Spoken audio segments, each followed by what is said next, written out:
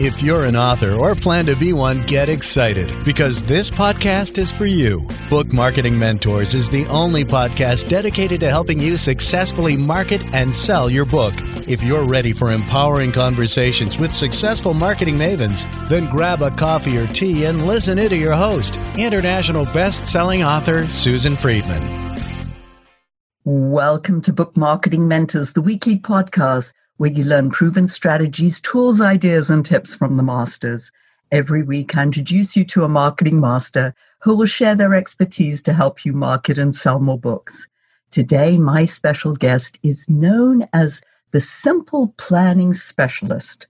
Laura Posey has a unique ability to simply and easily laser focus her clients to get dramatic results. Her simple strategic plan is used by over 2,500 companies from startups to Fortune 100.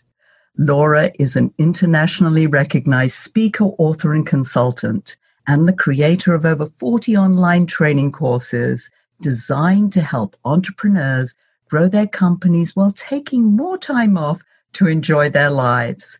She's the author of How to Plan Your Entire Year on One Sheet of Paper, and co-author with Jack Canfield of Mastering the Art of Success.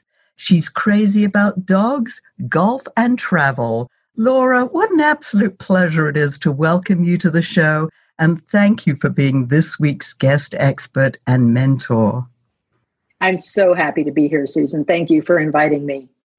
Laura, you know that I found you through a speaker colleague, David Newman, who was one of my guests on the show as well. And I just fell in love with your whole idea of planning simply. And I'm just like, okay, I've got to have this lady on the show because what she says makes so much sense. Let's start off by understanding the concept of simple planning. Simple planning is really about deciding what it is that you want to have in your life and what kind of business you want to build, and then figuring out how you're going to get there, but simplifying the steps and the stages that you're going to take and really prioritizing them. The reason we use one sheet of paper for simple planning is because it forces constraints. It forces you to decide what is the most important thing for me? What do I really want? Because it has to fit on that one sheet of paper, and we don't let you change the font size to make it crammed in there. That's so funny. Yes, because when I think of planning or goal setting, I think of pages and pages of things that, yes, they sound nice. And there are lots of things that you want to do, but somehow they get forgotten about in sort of the daily way things go. I love the idea of one sheet of paper. You talk about planning your entire year on one sheet of paper. That to me almost just doesn't make sense, but how do we go about doing that? Well, let's talk about what goes on that one sheet of paper. There's something that we do before we get to the one sheet, and that is to look at your life vision. How do you want to live? Do you want to be someone who's traveling a lot? Do you like to stay home? We have a kind of an 8-part framework that looks at, how much money do you want to have coming in? Do you want to live in one place? Do you want to have a second home? What are all the things that you want in your life so that you can then go build a business that can deliver that for you? Off the page, we do the life vision, but that really informs the business vision and understanding what it is that you want to build to make your life happy. I use the analogy a lot of if you're going to build your dream house, the first thing you do is you imagine what it's going to be. How many bedrooms, how many bathrooms, open floor plan, closed floor plan, 2-story, 1-story, traditional, contemporary. And you really think through, how am I going to live in this house? Right? How is this going to make my life better? And then from that vision in your mind, you take those ideas, you draw them out, and then you create a blueprint. And from the blueprint, you create a punch list. And then other people can actually build your house for you. It's the same thing with this one piece of paper. I'd like you to think of that as the blueprint. At the beginning, we start with that business vision. How big is the business? How much revenue? What types of profit margins are you having? Do you have a team? And if so, do you have them in-house or are they remote? Are they employees or contractors? But really thinking about how you want this business to run. What do you want to be known for in your business? How do you want to give back? Again, there's an 8-part framework that we work through to get all the details in there. But we want to know, what is it that you're trying to build? And so we work through, what does that look like in your head? And then the next step we go into is your business values, your core values. Because throughout your business, you're going to be working with other people, whether they are team members who are contractors or employees, or clients that you're selling to, or vendors. And one of the most important things to do in business is to work with people that share your same values. And at no time in my business career has that ever been clearer or more important, particularly as the world is polarizing a little bit more right now. It's really helpful to get clear on what your core values are so that you can find other people that share those values.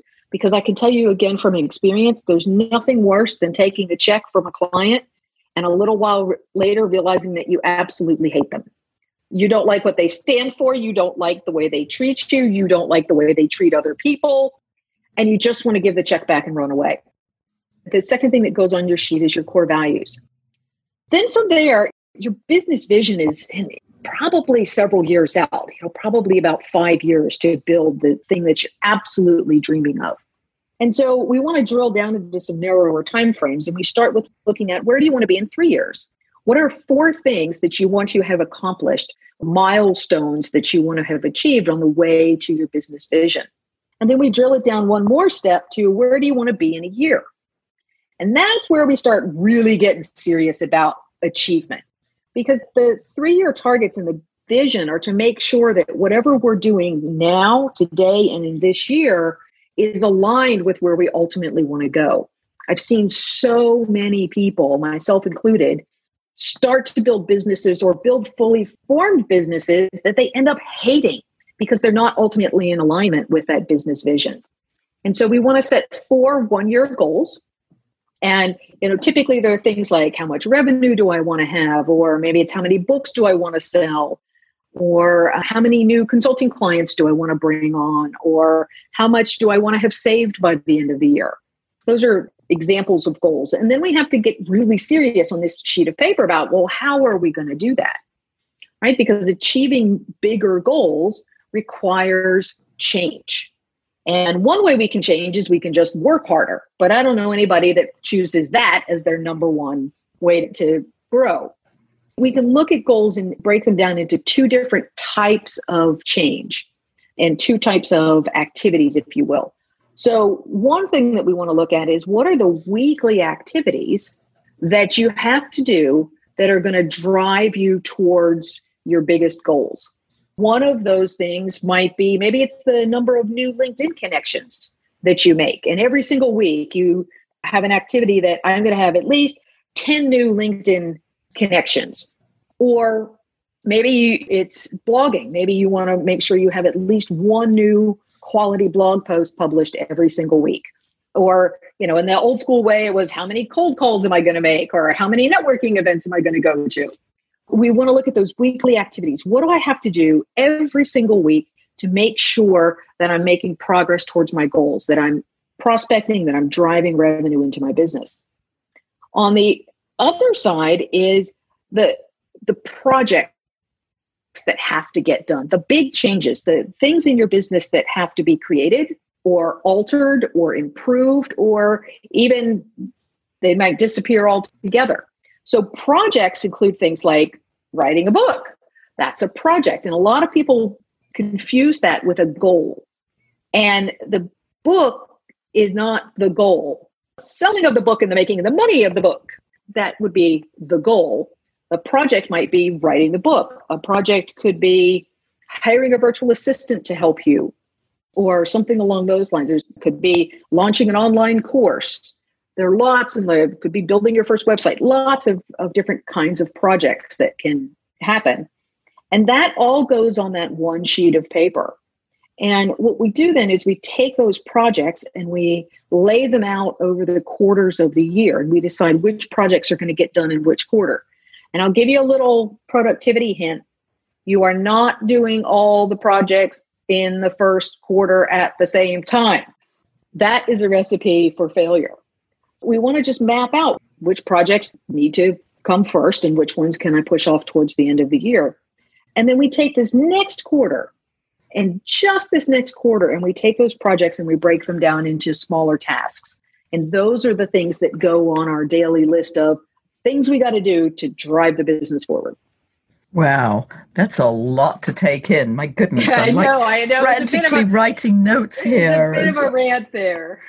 One of the things that was going through my mind, Laura, as you were talking about all these is like, okay, that's all well and good, but how do I actually stay on track? Because I suffer from this bright, shiny object syndrome. Yeah. I think you've come across that one before. Yeah, I have it. So I understand it really well. One of the really powerful things about having a plan and having a one-page plan, because you can look at it every day, is deciding what to do is really simple. If it's on my plan, I do it. If it's not on my plan, I put it on my not now list. So all of those great opportunities that show up that look like, oh, look at that on my course. I should do that. That's awesome. It's only 8 hours of content, right? Like, I'm going to do that. I'm going to sign up for this. Oh, I'm getting excited. I'm going to grow my business with this magic pill. And all of those things, you can do them, but not until the things that are on the plan are done. So you just put them on your not now list. And what's fabulous about a not now list is that when you get the things done in your plan and you go over to your not now list, all that stuff that in the moment seemed so exciting and so fabulous, with a little bit of distance, when you look at it, about 90% of it, you're going to look at and think, this is absolute crap. And I'm so glad I didn't do that. That would have been a complete diversion. What a waste of time. I'm never going to do that. And I'm scratching it off my not now list. It's absolutely wonderful. That's the primary way to get over the bright, shiny object syndrome. If it's on your plan, you do it. If it's not, it goes on the not now list. I like that a lot. Now, I recently read an article that you wrote about procrastination. It's not your problem. Talk to us more about that, because that's a biggie, the whole idea of procrastinating. We all procrastinate, right? And there's a million different reasons that people think they procrastinate.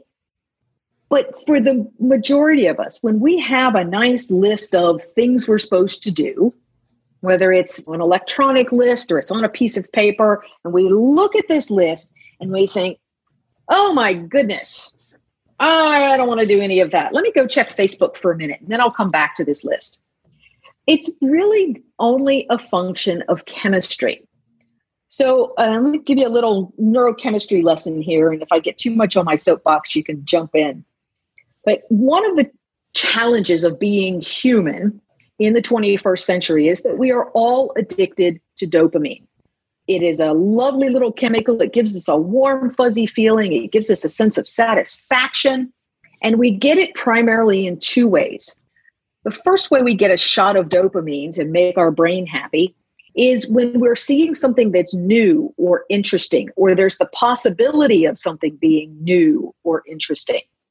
So, for example, when you're scrolling through Facebook, you are getting shots of dopamine because the next scroll, there might be something really fabulous there. When you go to check your email, or you just click on your phone and look at the notifications that have come up on the home screen, you're getting a shot of dopamine because there's that sense of, ooh, there might be something new and interesting there.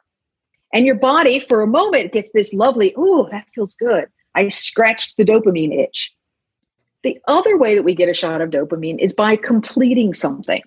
If you've ever had a list full of tasks and you've very carefully gone through and checked off all the little easy ones really quickly, and you felt so good, like I checked that off, I got that done. You've gotten that dopamine hit that feels really good. It's the same thing that happens when we're playing a video game or something, even playing solitaire online. When you win a hand or you level up in something, you get a nice shot of dopamine in your brain. And we are just wired to crave this dopamine. So the challenge happens when we look at our to-do list. And if we're looking at our to-do list, and if our brain scans through that list and doesn't right away see an opportunity to get some dopamine, it's going to wander off into another neighborhood where it knows the dopamine dealers live. It's going to go to Facebook. It's going to go check email. It's going to go do something. You might, if you're working from home right now, you might get up and go, oh, I'm going to go do a load of laundry real quick, because it gives you that sense of completion, or you're going and looking at something that's novel. How about chocolate? Yeah. That's a different chemical.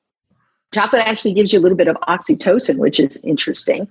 But we can get some dopamine from chocolate as well. Yeah. If you're sitting at your desk and you're not getting those hits of dopamine, you're going to wander off.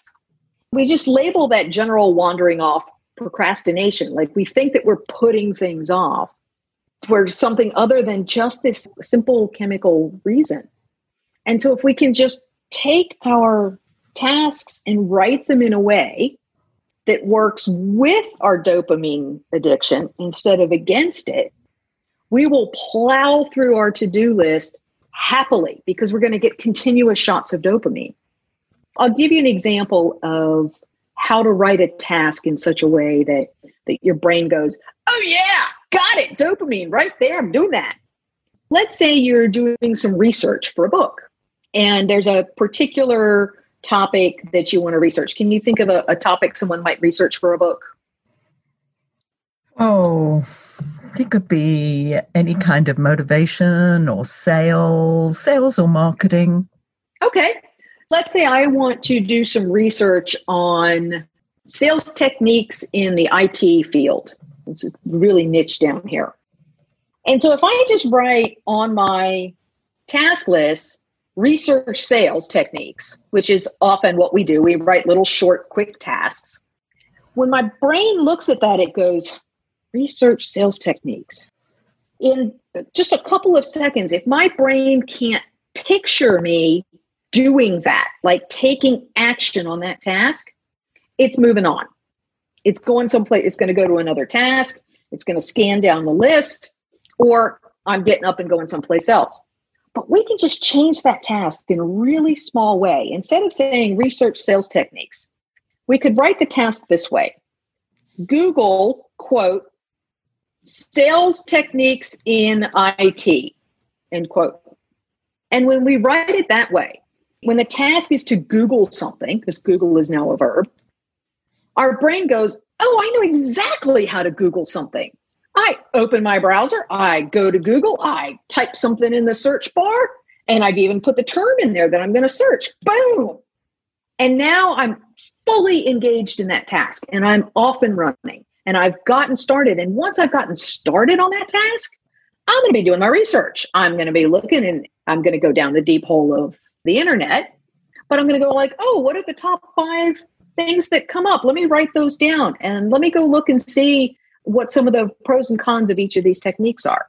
And so I think you hit the nail on the head there. The whole idea of just getting started is often one of the hardest things to do.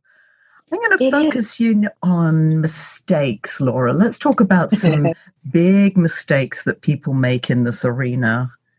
Yeah, so I think one of the big mistakes is not breaking things down into small enough pieces when they're trying to get things done. Remember, your brain wants to accomplish things. So if you're good at checking little things off your to-do list, give yourself little things to do so that you can get that chemical hit and you can move forward and you can get excited about your task list. That's one of the big things that I see. One of the other things that I see kind of goes back to the one-page piece is I see people just really trying to bite off too much. All of the psychological studies show that we so deeply, vastly, amazingly underestimate how long it's going to take to get anything done. And so, I'll see people saying, oh, I'm going to write this book in 3 weeks. Okay, well, let's really look at what it takes to write a book. You might get some words down on paper, but getting the book done is not going to happen that fast. And so I see people saying, well, this quarter, I'm going to write a book and I'm going to launch an online course and I'm going to update my website and I'm going to do a complete social media calendar and I'm going to hire a virtual assistant. I was like, whoa, you may be a productivity machine, but you're not going to get it all done. So let's prioritize and let's figure out what are you going to do first? And let's get that going. And then we can layer on some more things. Those are some of the huge mistakes that I see people making. It's funny because as you're saying them, I'm nodding away here. I'm like, yes, yes, yes, yes, yes. We've all done it. And it's just been ingrained to us. These are the habits that we have. And when we just twist things just a little bit and slow it down and break it down a little bit more, it's just phenomenal how much people get accomplished. I have so many clients who have set their 5-year visions and are achieving them in 2 or 3 years because they're getting so much done. Well, that's exciting. And what excites me too about you is your excitement and passion for what you're doing. I mean, because that in and of itself is contagious. It's like, I want what she's got. She's got that dopamine. I want some of it. Laura. I tell you, it really is fun to sit down to your desk and know, I'm going to make massive progress today. And then to get up from your desk at the end of the day and to look back and say, I've made massive progress today. It's just this wonderful sense of confidence and security, knowing that you're driving forward every single day. Yeah, I have this tendency that I've got this list of things that I want to do, and I focus on the things that I haven't done at the end of the day rather than the things that I have done. And so I might beat myself up. Oh, my goodness, I didn't get it all done. Oh, I'll have to do it again tomorrow. Well, we'll teach you how to plan your day so that you do get it all done. One of the things that we use is a daily success checklist, and it has sort of 3 parts to it. The first column is things that you're doing to prepare for your day, your success habits. The middle section is the key 3 things that you have to get done no matter what. And then the last piece is my favorite part, which is the reflection, where you look back and say, where did I make the most progress? What did I learn? Is there anything I'm going to do differently tomorrow? And then there's a section at the bottom to list the things that you're grateful for. And it really closes the day out with a feeling of success. Yeah, I feel successful just listening to you say that. Laura, if listeners want to find out more about you and your services and your simple planning techniques, strategic plans, how can they do that?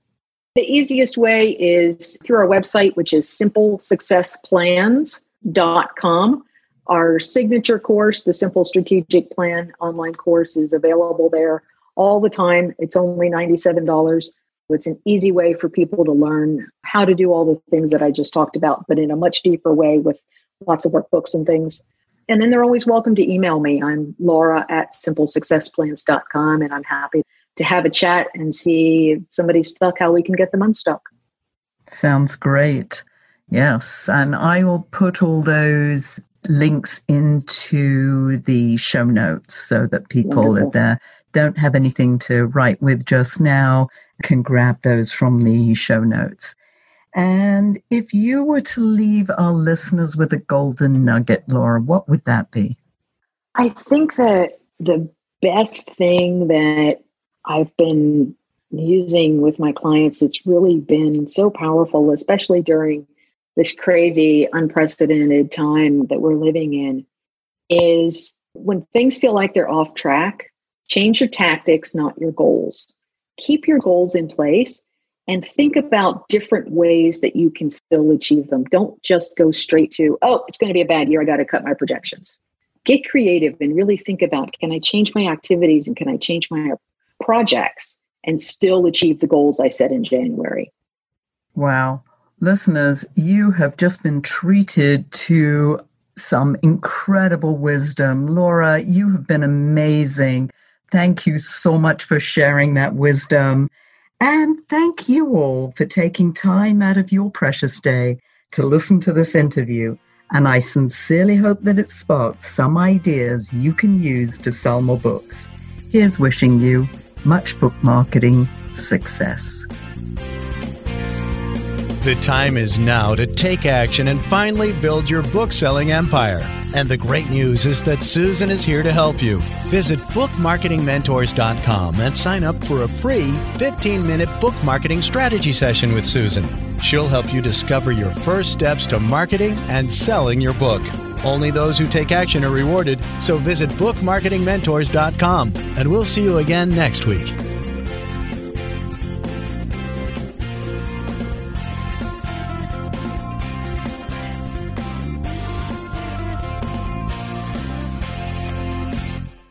This podcast is a part of the C-Suite Radio Network. For more top business podcasts, visit c-suiteradio.com.